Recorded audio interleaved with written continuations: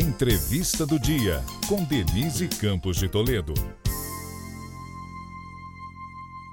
Vamos falar agora sobre as decisões do STF em relação ao Bolsa Família, orçamento secreto e as implicações das articulações do novo governo com o Congresso. Eu converso com André Regis, que é cientista político e professor da Universidade Federal de Pernambuco. André, boa noite. Boa noite, Denise. Grande prazer estar de volta à TV Gazeta. Muito obrigado pelo convite. Eu que agradeço a participação. E, André, como é que você vê essas decisões da Justiça? Em princípio, trazem um alívio para o novo governo nas negociações, nas articulações com o Congresso, o orçamento secreto sendo considerado inconstitucional, mesmo com aquelas mudanças que foram apresentadas antes, que foram decididas a semana passada. E tem a questão do Bolsa Família, que está garantido fora do teto de gastos. Mas parece que o novo governo insiste no plano A, que é a aprovação da PEC, e talvez o Congresso não aceite tão fácil acabar com o orçamento secreto. Já tem até a verba, mais de 19 bilhões no orçamento do ano que vem. Como é que você vê a condição política a partir dessas decisões? Olha, ambas decisões ajudam muito o governo, a transição para o novo governo, melhor dizendo.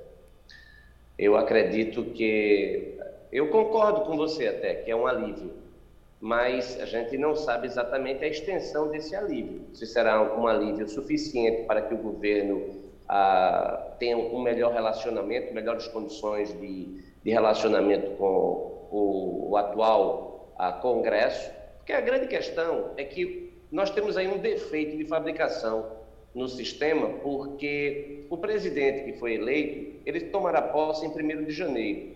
E o Congresso atual ainda terá mais um mês. O Congresso novo só virá em fevereiro de 2023. Nesse intervalo, o governo eleito ter que negociar com o governo, com um Congresso que sai, não é uma boa negociação, porque acredito que os parlamentares têm muito interesse em barganhar cargos no governo. Isso desequilibra até a composição do novo governo. Então, acho que a partir do momento que o presidente ele não tem mais aquela pressão de aprovar a PEC, de ter aprovado a PEC para que ele possa cumprir uma promessa de campanha, isso para ele é um grande alívio. Ele não está numa posição tão mais fragilizada quanto ele esteve ao iniciar o processo de negociação com a presidência da Câmara dos Deputados.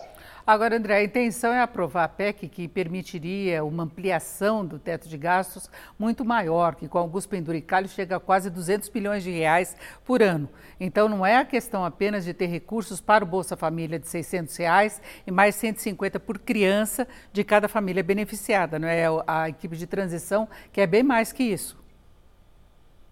É verdade. A decisão do ministro Gilmar Mendes, decisão monocrática, é importante que a gente diga isso, que foi uma decisão, inclusive do ponto de vista jurídico, um tanto quanto polêmica, porque foi uma decisão em sede de mandado de injunção em um processo que já havia transitado em julgado. Eu acredito que, do ponto de vista jurídico, a decisão é, no mínimo, polêmica.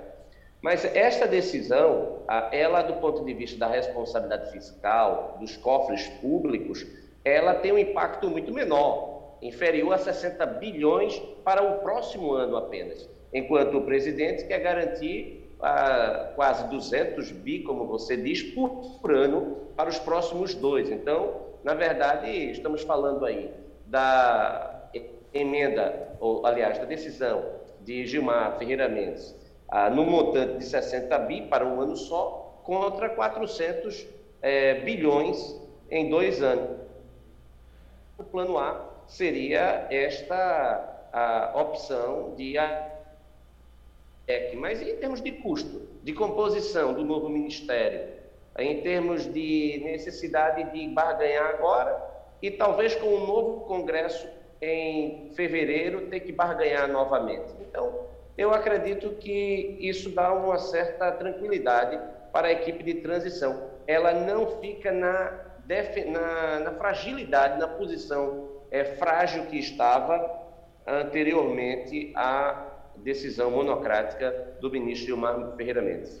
Agora, na verdade, a equipe de transição não estava com tanta dificuldade assim em relação à aprovação da PEC. A grande discussão era o prazo de ampliação do teto de gastos, seria por 2 anos, como foi aprovado pelo Senado, e a questão do valor, se ficaria restrito à Bolsa Família, e tinha propostas, inclusive, de senadores, se discutia também na Câmara a possibilidade de 70, 80 bilhões, o que é um pouquinho mais do que Gilmar Mendes deu. Então, não, na verdade, não é uma vantagem assim, tão grande do ponto de vista financeiro. Pode ser do ponto de vista da articulação política, não é? Sem dúvida. Eu acho que do ponto de vista da articulação, o governo se fortalece. Além disso, do ponto de vista do conjunto, fica, vamos colocar assim, patente uma mudança de comportamento entre os 3 poderes. Ou seja, se a gente analisar as 2 decisões em conjunto, ou seja, a decisão que favorece o governo para que ele possa manter a sua principal proposta de campanha ou promessa de campanha e, ao mesmo tempo, que sinalize para a recuperação de poderes orçamentários pelo presidente a partir do próximo ano, isso, com 2 decisões do Supremo Tribunal Federal, isso indica uma mudança nas relações entre os 3 poderes. Acho que isso é absolutamente relevante. Ou seja, o que está acontecendo, o que está sendo sinalizado, é uma restauração do padrão até Bolsonaro. Ou seja, a presidência e o Supremo, de certa forma, com um relacionamento em que a presidência não tem nenhum tipo de problema de colocar as suas políticas públicas em execução por dificuldade de relacionamento com o Supremo. Então, eu acredito que se a gente analisar do ponto de vista do conjunto, ou seja, mais uma vez há um fortalecimento da figura presidencial. A possibilidade de não estar na dependência do chamado orçamento secreto a partir de agora, ou seja, e principalmente a partir de 2023. E mais essa decisão de você não ter a necessidade de aprovação de imediato, eu acredito que foram boas notícias para a presidência que chega. Não é? Agora, André, você lembrou que haverá renovação do Congresso apenas em fevereiro, então haverá uma nova rodada de negociação, provavelmente com uma oposição maior, que é essa a expectativa. Agora, Arthur Lira tende a ser reeleito presidente da Câmara, inclusive com apoio já declarado do próprio PT. Do partido do presidente Lula. Ele concordou com esse apoio até para evitar problemas, mas restringir agora o orçamento secreto e não fazer concessões em troca da aprovação da PEC não pode criar outro tipo de problema, tendo Lira à frente da Câmara? Olha, a gente já viu um filme em que o presidente, em conflito com o presidente da Câmara, ou seja, lembrando aí Dilma Rousseff, Eduardo Cunha, isso não acabou bem para nenhuma das 2 partes, né? Então, esse filme a gente já viu. Foi uma crise institucional que culminou com o impeachment de Dilma Rousseff. Acredito que Lula ele tem essa preocupação, sempre teve até essa preocupação. Agora, é muito sensível, Denise, a posição do Arthur Lira, porque ele depende dos votos, não é de Lula, não, ele depende dos votos dos deputados. Então, a votação é a partir do momento que, inclusive, ele se enfraquece, porque o fim do orçamento secreto é um enfraquecimento para ele, do ponto de vista de posição de renovação do mandato. Ou seja, acredito que esse jogo pode não estar sendo jogado. Acredito que esse jogo pode estar sendo ainda jogado.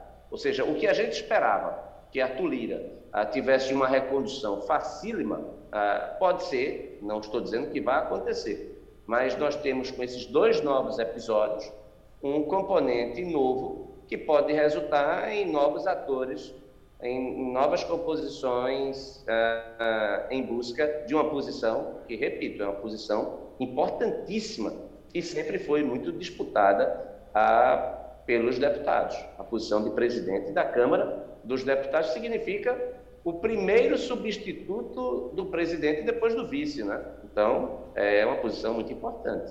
E acaba fragilizando um pouco também a reeleição de Rodrigo Pacheco à frente do Senado. Concordo plenamente. Eu acredito, inclusive, que parece que Rodrigo Pacheco e o Arthur Lira, eles atuavam em sintonia completa. sendo o Arthur Lira o porta-voz de ambos, né? Então, acho que isso enfraquece também a posição do Rodrigo Pacheco. Podemos ter também uma disputa acirrada para a presidência do Senado também. São os jogos aí das próximas semanas e a PEC talvez seja decidida ainda nessa semana em relação ao futuro dela. André Regis, muito obrigada. André, que é cientista político, professor da Universidade Federal de Pernambuco. Muito obrigada pela sua participação aqui no Jornal da Gazeta. Essa foi a entrevista do dia para o podcast do Jornal da Gazeta.